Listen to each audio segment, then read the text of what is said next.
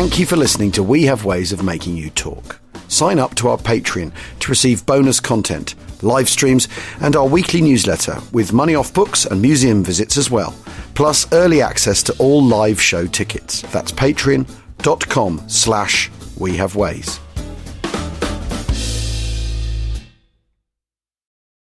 This episode is brought to you by Visit Williamsburg. In Williamsburg, Virginia, there's never too much of a good thing. Whether you're a foodie, a golfer, a history buff, a shopaholic, an outdoor enthusiast, or a thrill seeker, you'll find what you came for here and more. So ask yourself, what is it you want? Discover Williamsburg and plan your trip at visitwilliamsburg.com. Another day is here, and you're ready for it. What to wear? Check. Breakfast, lunch, and dinner? Check. Planning for what's next and how to save for it? That's where Bank of America can help. For your financial to-dos, Bank of America has experts ready to help get you closer to your goals. Get started at one of our local financial centers or 24/7 in our mobile banking app. Find a location near you at bankofamerica.com/talktous. What would you like the power to do? Mobile banking requires downloading the app and is only available for select devices. Message and data rates may apply. Bank of America N.A., member FDIC.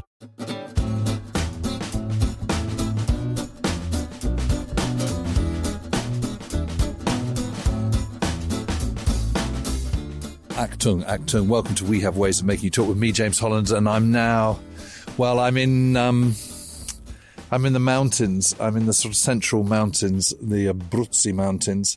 I've left the plain of Foggia behind, and we're now really properly in the hills. And, you know, it reminds me a little bit of Tuscany, really. It's got these sort of very sharp, steep, low hills and then much bigger hills beyond. And I'm looking now down to, I think it's the River Biferno. But since the war, it's turned into a reservoir. And they've obviously built a dam, and it's now a little lake. And behind that is Monte Miano.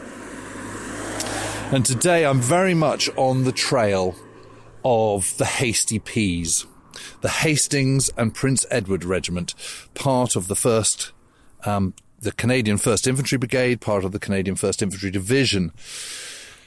And they've come across in the toe of Italy into Reggio and Calabria, Catanzaro, where I was a few days ago, down in the bottom there, right in the bottom, and they've moved all this way up to here, up into the plain of Foggia, and then up into the mountains. And by this time, it's October, and it's just a really tough slog for these guys. And the thing that's really striking me is just the distance. I mean, it's felt like a massive distance for me in the last 2.5 days. But, you know, you imagine doing that on roads which are mainly, you know, hardly any of them are asphalted. They're all kind of what we would call strada bianca, kind of dirt roads, gravel roads, in those old trucks and whatnot. And you just start to realize why it takes so long. And the problem is by the time you've got off the plane, you're now in kind of German territory. This is where the enemy are. And you just don't know which towns are going to be occupied by the Germans and which aren't. And you don't know when you go round a corner. And I'm just looking at a mountain. I'm on a mountain road now, and I'm looking at a kind of sharp turn. Above me on the top of the hills is a little village called Sant'Ilia. And you don't know whether you go round that corner of that road, there's going to be a German roadblock, you know, with machine guns and mortars about to train down on you, or not. And it's a gorgeous sunny day, but back in 79 years ago, almost for the day, I should say, it was absolutely horrible weather. You know, pouring with rain, miserable, and just an incredibly tough place to fight. And the Hasty Peas, they're going off the ridge that I'm looking at now, the really high ridge of Monte Miano, climbing down up to Macchia. And it's an absolute classic example of that, because two sort of, you know, scouts from a patrol that Farley Mowat has sent forward, actually get into Macchia, this little hilltop town, and they're promptly taken prisoner. But it gets dark and they manage to escape and scrabble their way back down again. And by the time the Canadians turn up in some kind of force, the Germans have retreated. But, incredibly difficult. And at one point, Farley Mowat finds the body of a dead Hermann Goering man and sees some notes on it, and finds some notes on it, and they get translated, and it warns that, in a letter that the German has written, he says, God, this is very easy country to defend and going to be very difficult for the Allies to fight their way through this.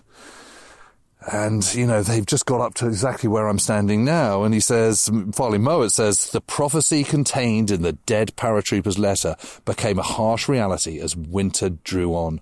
Our approach to Campo Basso, capital of the central Apennine region, and the city from which we were supposed to debouch northwestward down the mountain slopes to Rome, slowed to a crawl in the face of increasingly tough enemy opposition, rugged terrain, and steadily worsening weather. Veritably, we were reduced to chewing our way inch by inch. Well, as I say, it's a sunny day today, but I'm just completely understanding why this would be such tough, difficult place through which to fight. And actually, I'm looking at a track now, and this is the kind of road that they're going up and having to use. The road I'm on now is beautifully tarmacked, but not back in the day. Anyway, that's my first stop on my Farley Mowat Hasty Peas pilgrimage. But there's plenty more to come today. Well, I've been driving along a kind of long ridge line, about 700 metres up, and overlooking Campo Basso, which is the kind of largest town in the Molise area of Italy. Crikey, you ever heard of Molise? It's certainly not Tuscany. Possibly one of the least visited parts of Italy, I should think, by tourists. I haven't seen many Brits around here. But it's very, very beautiful, I have to say. And again, it kind of reminds me a little bit of, a lot of the Apennine country. Some very steep-sided hills, agriculture still going on the highest bit, sort of ploughed up fields, lots of those sort of caterpillars hard at work, even on a Sunday, which it is today. Little windy roads and Strada Bianca, these old dirt tracks. Lots of little clusters of wood as well, oaks and plenty of umbrella pines as well. And I'm standing right now in an olive grove where I've just pulled off the road. And you can see Campo Basso.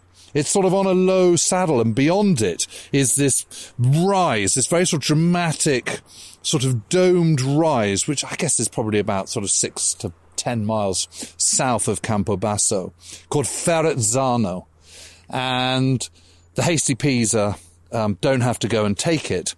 That's given to the Highlanders, who take Ferrezzano. But when they get to Ferrezzano, they discover that the Germans have already left. They've moved up northwards into Campo Basso, which is the largest town around. Even today, it's about 50,000 people there who live in this town.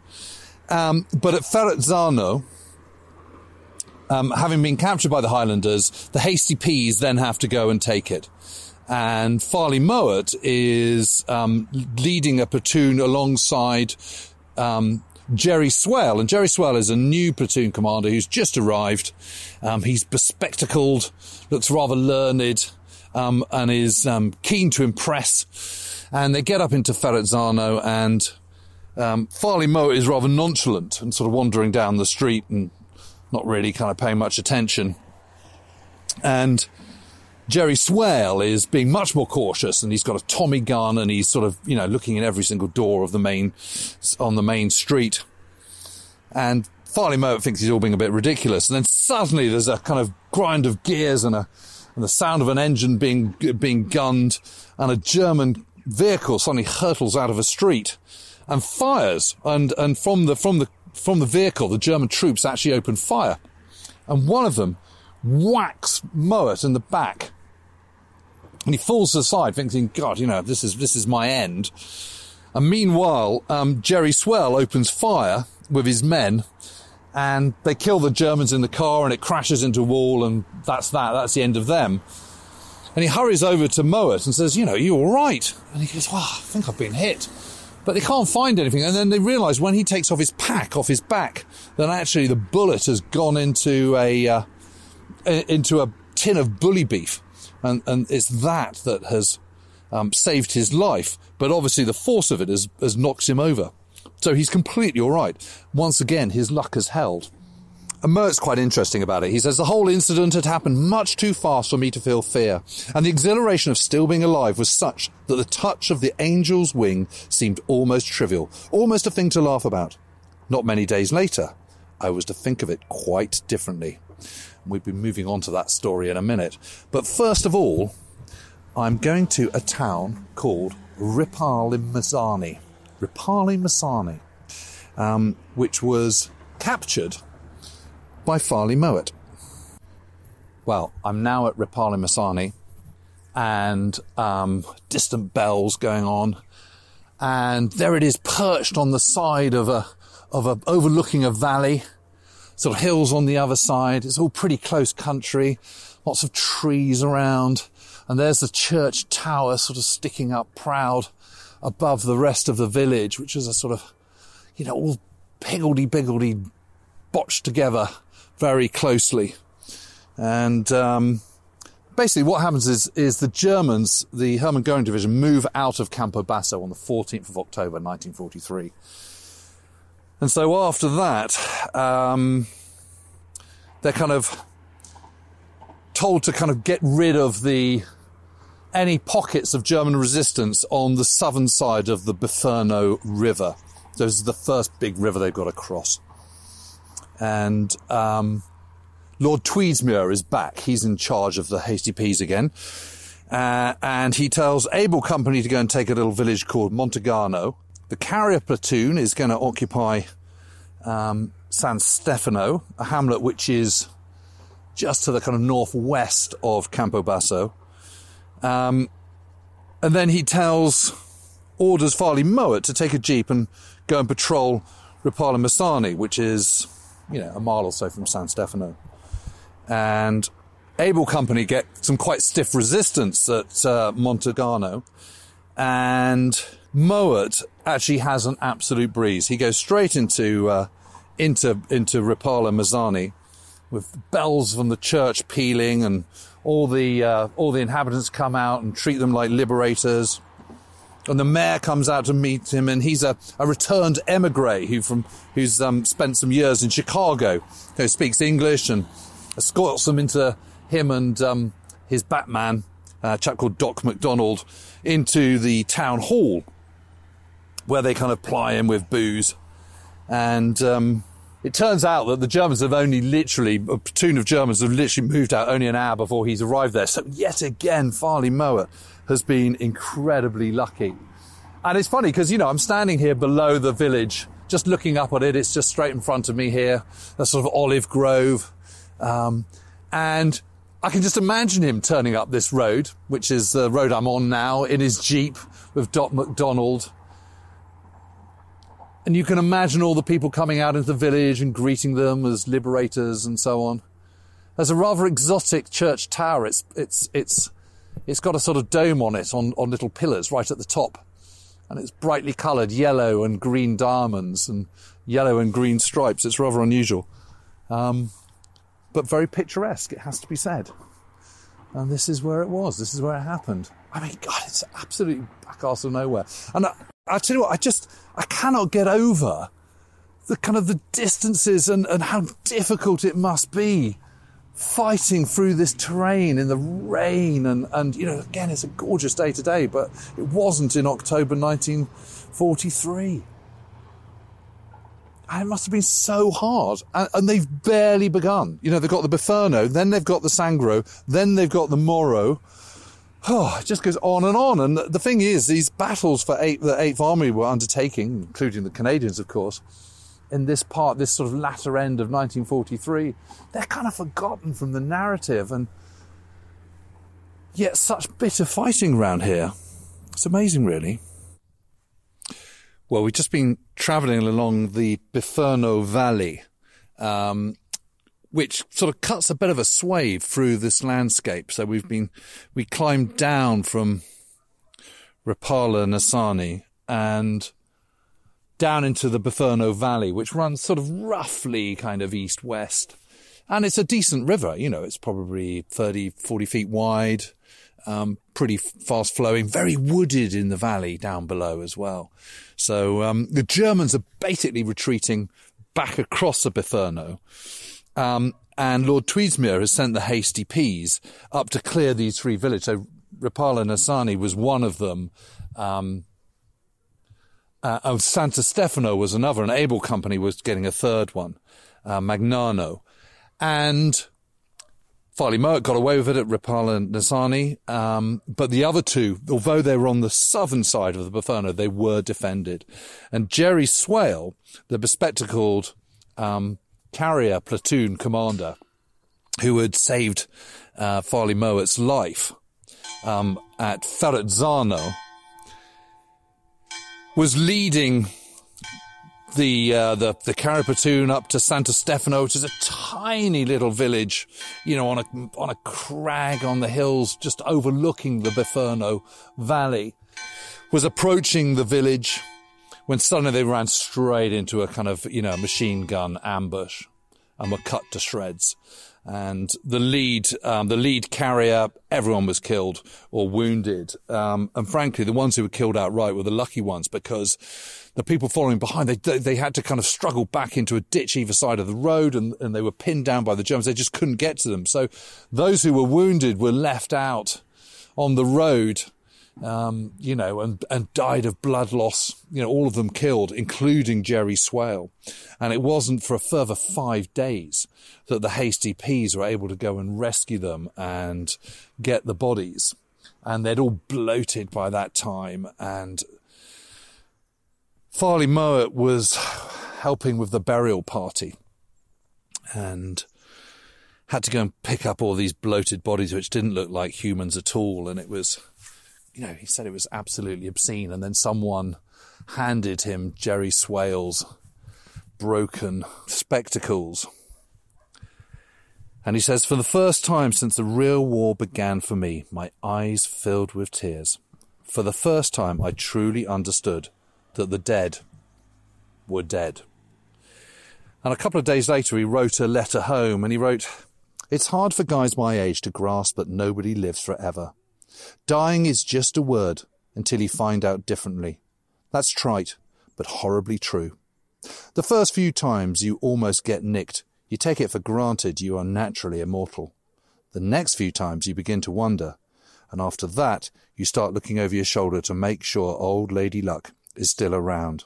Then, if you're still in one piece, you wonder when she's going to scram to parts unknown. A young guy named Swale came up to us 3 weeks ago, fresh out from Blighty, and before he really knew what in hell it was all about, he ended up a pile of perforated meat along with 7 of his men. Why him? Why them? And when will it be you? That's the sort of question you ask yourself. And, you're in this tiny forgotten corner of Italy that no one really visits and no one's really written about. And you must kind of wonder, what's it all for, and why are you fighting here in this very beautiful part of the world, but so sort of pointless? We're going to take a quick break. We'll be back shortly. See you in a moment. When you need mealtime inspiration, it's worth shopping Kroger, where you'll find over 30,000 mouth-watering choices that excite your inner foodie. And no matter what tasty choice you make, you'll enjoy our everyday low prices, plus extra ways to save, like digital coupons worth over $600 each week. You can also save up to $1 off per gallon at the pump with fuel points. More savings and more inspiring flavors make shopping Kroger worth it every time. Kroger, fresh for everyone. Fuel restrictions apply.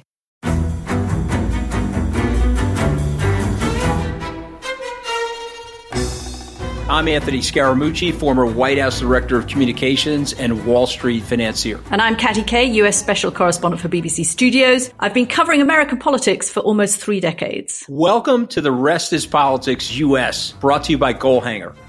Go on, tell us, were those donations you made, like Obama in 2008, Was that idealism? Were you hoping to get something out of these campaigns that would serve your own business interests, for example? So I think this will either make this podcast incredibly successful, Caddy, or people will be horrified and they'll shut it off right now because I'm going to be very real with you. The Obama donation, I had gone to law school with President Obama. We were not classmates. I was a few years ahead of him. It was 2007. It was then Senator Obama. I had a check in my breast pocket. I went over to the senator. I said, Senator, you and I didn't really know each other in law school, but I'm about to hand you a big check. Can I lie to my friends and tell them that you and I knew each other in law school? Well, Obama looks at me, had the best smile in American politics since Jack Kennedy. Forever. Yeah. He lights up. He looks at me and says, I'll tell you what, if you double the amount of the check, we'll take it back to Hawaii. Okay. And I looked at him. I said, you're done. I had another check in my pocket. I ripped it up. I doubled the amount of the check. And I'm going to tell you right now, I've been to more White House Christmas parties during the Obama administration than the Trump administration. In this pivotal year for the United States, democracy, and world affairs, Britain's biggest podcast, The Rest is Politics, is launching stateside. Uncovering secrets from inside the Biden and Trump inner circles and how they shape the world's most important economy, but also the global economy too. New episodes are released every Friday morning. Just search The Rest is Politics US wherever you get your podcasts.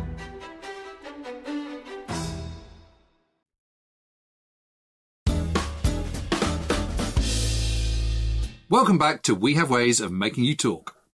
Well, I've now climbed up to a place called Castro Pignano, which the Hasty Peas called Castro Pigface. There's a kind of ruined castle on its kind of outermost crag. It's perched really high above the Biferno Valley. And we've just come up a road that I'm pretty sure would have been a Strada Bianca, sort of dirt road, not very long ago, but has just been conveniently re-tarmacked and was pretty smooth, it has to be said, albeit very narrow. And I'm looking out over the Biferno Valley, which is just, half a mile in front of me. Dogs barking in the distance, the bells from the church have just been going. And this is where the Hasty Peas were kind of pulled out of the line once they kind of pushed across the Biferno. And they've been pushing north over the Biferno River with the help of some partisans led by a chap called Giovanni. And at one point, Farley Mowat has been with Giovanni and they've been in a little village. And there's a signaller that's been pointing to them and suddenly there's a big whoosh. And they're just coming up towards this signaller in this little village. There's a massive whoosh, a shell comes in. And then Mowat wrote... One morning, here we are. One morning, Giovanni and I were together at the window of a house overlooking the town square when a signaller started to cross it with a message in his hand. There was a tremendous swoosh and a stunning crash as a 15-centimetre shell landed in the middle of the square. As the dust and smoke swirled clear, the signaller emerged in view, standing as if rooted to the spot. Then slowly, he began to bend backward from the waist. With a soundless gush, his guts spilled from him to drape his legs as if in bloody vermicelli. A shell fragment had virtually cut him in half, leaving only his spine and a handful of skin and muscle linking the two portions of the body. Ugh, yuck. So they're rather relieved when they get pulled out of the line and they come back to Castro Pigface, where I'm standing in the little village square now. But, winter is very much coming. It's kind of the end of October, getting into November.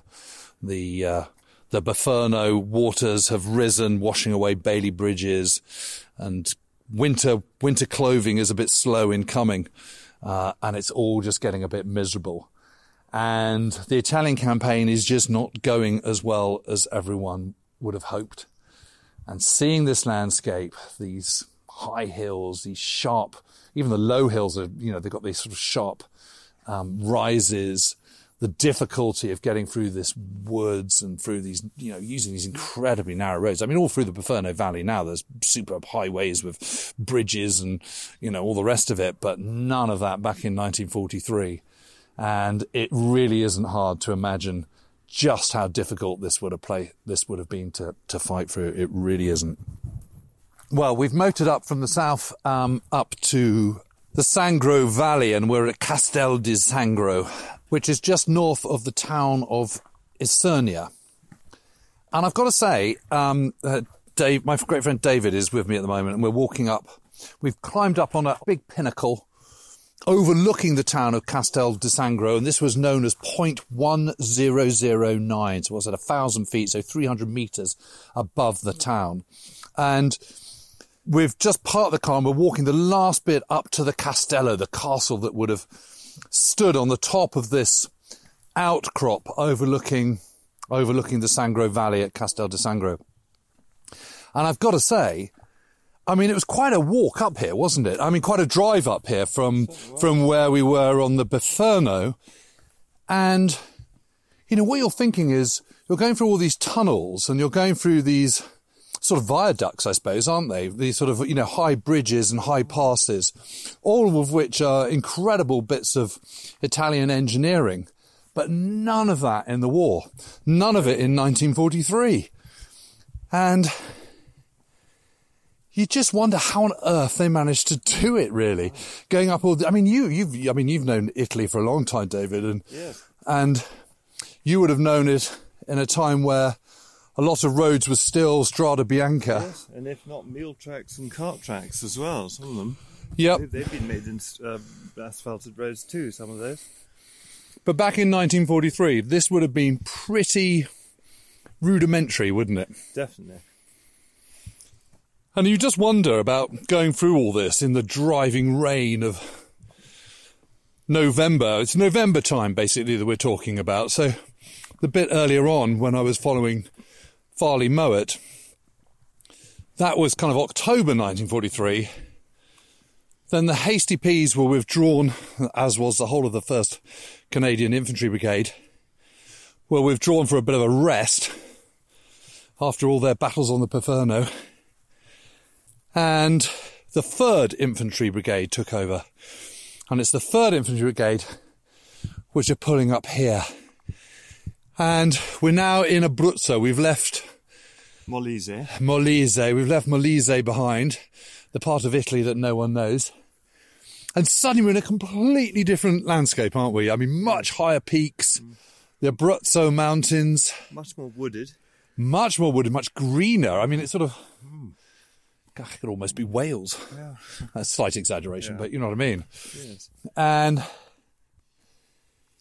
I mean, we're now looking southwards to the direction towards Isernia from the direction which we've come. And behind us there's yet another load of peaks. And it's absolutely incredible to think how they did it. And you can absolutely see why the Germans would have cleared off from the plains of Foggia and wanted to go up here. And this is all part of what's known as the Bernhard Line. So it's the big defensive position. We're just climbing up the track now, heading up to the castle, which actually looks in pretty good nick. It is, isn't it? Doesn't look destroyed at all. But up here, this was the 3rd Battalion of our old friends, the 1st Fallschirmjäger Division, the German paratroopers. They were dug in here on point 1009. And when the Canadians were approaching, the 3rd Infantry Brigade was approaching, the Germans didn't do an awful lot of firing at them. So the Canadians thought that it was only very, very lightly held. And as they approached, came down into this valley of the Sangro. And I guess the valley is maybe, 5 miles wide, something like that. When they approached Castel di Sangro, it was pouring with rain. It was absolutely filthy, filthy weather. And they thought, okay, well, we won't do the whole kind of waiting for the artillery to come up behind. We'll just crack on and try and take it. And it was the West Nova Scotia Regiment that was given the dubious honour of trying to take this place. And I should just say that it's like a big sort of domed, craggy rock that just juts above the town. Very dominating. And the plan was to do a night attack. So climb up the lower slopes and assault at 0100 hours, 1 a.m. in the morning of the 23rd of November, 1943. But the Fallschirmjäger had been deceiving them, and they'd been deliberately holding back their fire. And when the Canadians came up here, all the machine guns open fire. And of course, Fallschirmjäger have more. They have 2 machine guns per section, not 1. So 1 machine gun per every 5 men, plus mortars. And here they were on this crag up here, and you can see when you're here, I mean, it's absolutely clear why it would have been so difficult to prise them off it. And unfortunately, in the driving rain, the Canadians couldn't take it. Fortunately, by dawn the following morning, there was a low mist in the valley, and that was able to shield them a little bit as they fell back. And of course, they did what the Allies always do. If you can't take it quickly with a light infantry attack, you wait for everyone else to join up, call in the artillery, and you pummel it. And on the afternoon of the 24th of November, so the following day, they fired 5,000 rounds of artillery shells on this site in 1 hour. And then the Nova Scotians attacked again the following day, the 25th of November. And when they got to the top, they discovered that the Fallschirmjäger had slipped out overnight. And finally, this troublesome plug of rock was in their hands. And all this was really a diversion to draw German troops away from the Adriatic coast, which is, 100 kilometres or something, 60 miles or so, away to the east, for which is where Montgomery was planning his main attack. And of course, we all know that his memoirs were known from Alamein to the Sangro. So this is the Sangro, but this is very much a deception move rather than the main assault. But again, you try telling the Nova Scotians that, or the men of the 3rd Battalion of the Fallschirmjäger Division. It didn't seem like a sideshow to them. What a place. So there's an old tower and there's a lovely sort of square building. And I mean, I've got to say the views are absolutely out of this world. Oh, it's a church, is it? Yeah, okay. So the old castle, Castello, and then the church. But the views are just astounding. But again, we've got a little bit of cloud cover now. It's not quite as azure blue as it was.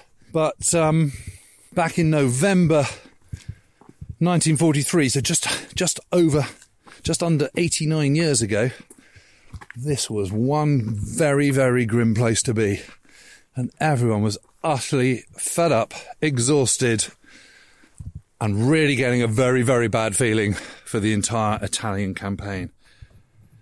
Anyway, next stop is Castel di Mezze, which is where we rejoin the Hasty Peas. Well, we've travelled along the Sangro Valley, and we're now at a place called Colle di Mezzo. So that roughly translates as, precisely translates as the hill in the middle. But we're on a kind of town which is high up, perched on a crag overlooking the Sangro Valley. We're in the kind of, there's a church on my right, mountains on my left. There's an open cafe where we've just paused for a quick cafe, and there's a town hall in front of us, a municipio, and all the men of the village are out, and you can probably hear them chuntering away and chattering away. Not a lady in sight. Nessuna donne. Anyway, the reason we're here is because this is where 8th Indian Division were emerging out of the hills behind me. I mean, it's really hard to get your head around how they were operating in these mountains with these narrow mule tracks and what have you. Meanwhile, Farley Mowat was resting in Castro Pigface and spending most of his time feeling really, really cold. And at this point, he wrote a letter to a friend back in England, and he wrote, "I hate to disillusion you about the climate, but it must be the worst in the whole bloody world. It either burns your balls off you in summer or freezes them off in winter. In between, it rots them off with endless rains. The only time I'm comfortable is in my sleeping bag, wearing woolen battle dress and burrowed under half a dozen extra blankets. That's when we're in billets, of course, such as the cellar I'm now sharing with my Batman and sometimes a pig or two that wanders in and out of the stormy night. For most of the time recently, we've been hiking in the mountains with only a cellophane gas cape to keep the elements at bay. The first travel agent I see back at home with a poster of sunny Italy in his window is going to get a big damn rock right through the glass. It's a lovely day here, though, and I'm looking at the church. Again, this is perched right at the end of this sort of little promontory of rock, lots of terracotta tiles. They've got stones on top of the tiles to sort of keep the tiles in place when the wind gets up. Lots of little narrow alleyways and steps, and it's your sort of classic little Italian hilltop town, really, village. But out of this, the 8th Indian Division were sort of debouching out of the mountains and coming down into the Sangro Valley. What they must have thought of it. I mean, you just imagine all those Indian battalions having come all the way from India over to here in the rain and misery of the winter of 1943-44. Just think, they must have been thinking to themselves, what on earth are we doing here? It's extraordinary, really. So we've now driven along the Sangro Valley, and fascinating that's been too. But today I've been on the trail of Farley Mowat and the Hastings and Prince Edward Regiment, and here I am overlooking the River Moro, and the Hasty Peas have been at Castro Pigface for kind of much of November, but then on the 25th of November, Mowat goes with Major Burt Kennedy, who is acting battalion commander, to go to a divisional briefing at Campo Basso, and basically they're gonna be moved up to the Moro front to try and attack across the Moro and up and take Ortona. And at the briefing, they're told that the objective, and this is at Campo Basso, back in Molise. They're told that the objective remains Rome, even though they're on the other side of the country, and they're told that they're going to smash across the Sangro, gallop up the coast of Pescara, and then make a left hook into the mountains and pounce on Rome for the east. And that was very much Montgomery's plan. Of course, it didn't kind of work out like that. But as Mowat records, he says, there are some phrases which can chill the veteran soldier's blood more effectively than any polar blizzard, and spearhead the advance is one such. And he and Kennedy, as they're driving back from Campo Basso to Castro Pigface through driving sleet, neither of them wants to say an awful lot, because there's nothing to say except that kind of sort of terrible, kind of heavy, dull weight in your heart that you're going to be in really, really bad danger, and that you're just about to embark on an incredibly tough and difficult battle in which a number of guys are just not going to make it through. And you're always wondering with every single battle whether the next one is going to be the last one, and understandably so. And when they do get up here, they're taking over from the positions of the 78th Division, which includes the Irish Brigade, and this huge convoy kind of sort of heading up towards the coast, sort of incredibly slowly through these narrow roads, and most of which don't have tarmac on or anything like that, through the rain and the freezing conditions. And, having driven around in my Bedford a little bit, it's fine in summer, but it's not really what you want in winter, when temperatures are dropping, that's for sure. And when they reach the 78th Division, they're talking to the kind of one of the liaison officers, and he says, "We've had 500 casualties crossing this one flaming river." That's the Sangro. And for what? Haven't any of the high mucky mucks looked at the frigging maps? There'll be half a dozen Sangros before we get to Pescara, if we get to Pescara. Thank God you're taking over Canada. We've had this show. So, of course, the mood is not great. And then they finally get to their jump-off positions overlooking the Moro. And that's where I am now. And, it is amazing how different it is from what I'd imagined, because it's a hell of a valley. I would say it's about 3/4 of a mile wide, something like that. Maybe half a mile to 3/4 of a mile wide. It's absolutely lined with vineyards and olive groves. And you can't see the Moro itself. That's deep in some sort of tree-lined bottom of the valley. But it's deep. You know, it's a number of hundreds of feet below the kind of plateau above it. It's beautiful, really, really stunning, particularly now in October with the kind of autumnal colours. Lots of people going around picking grapes at the moment, and the olive trees are looking sort of fat with olives, and the branches all low with the weight of these thick black olives. But as a place across which to attack, that is something that would absolutely chill the heart. Anyway, I'm going to leave the Hasty Peas now. But tomorrow it's time to study the Battle of Ortona. And I'm really looking forward to it, I have to say. Anyway, cheerio for now. I hope you've enjoyed this one.